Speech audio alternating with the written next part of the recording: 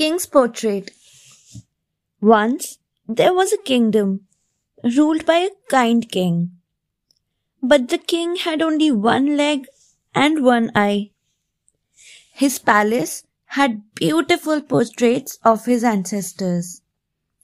The kind king wanted a beautiful portrait of his too. But he felt that no one could make his portrait beautiful. One day, the king announced a big reward for making his portrait. But no one came forward to draw the portrait. The king was disheartened. Finally, an old painter agreed to make his portrait. The old painter drew the king's portrait. The king was anxious, and so were the courtiers.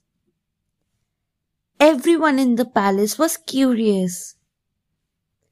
When the old painter revealed the portrait, everyone was amazed. The king was sitting on a horse, showing only one leg. His one eye was closed while aiming the arrow. The overwhelmed king rewarded the old painter. Moral of the story: look at the positive side of every situation.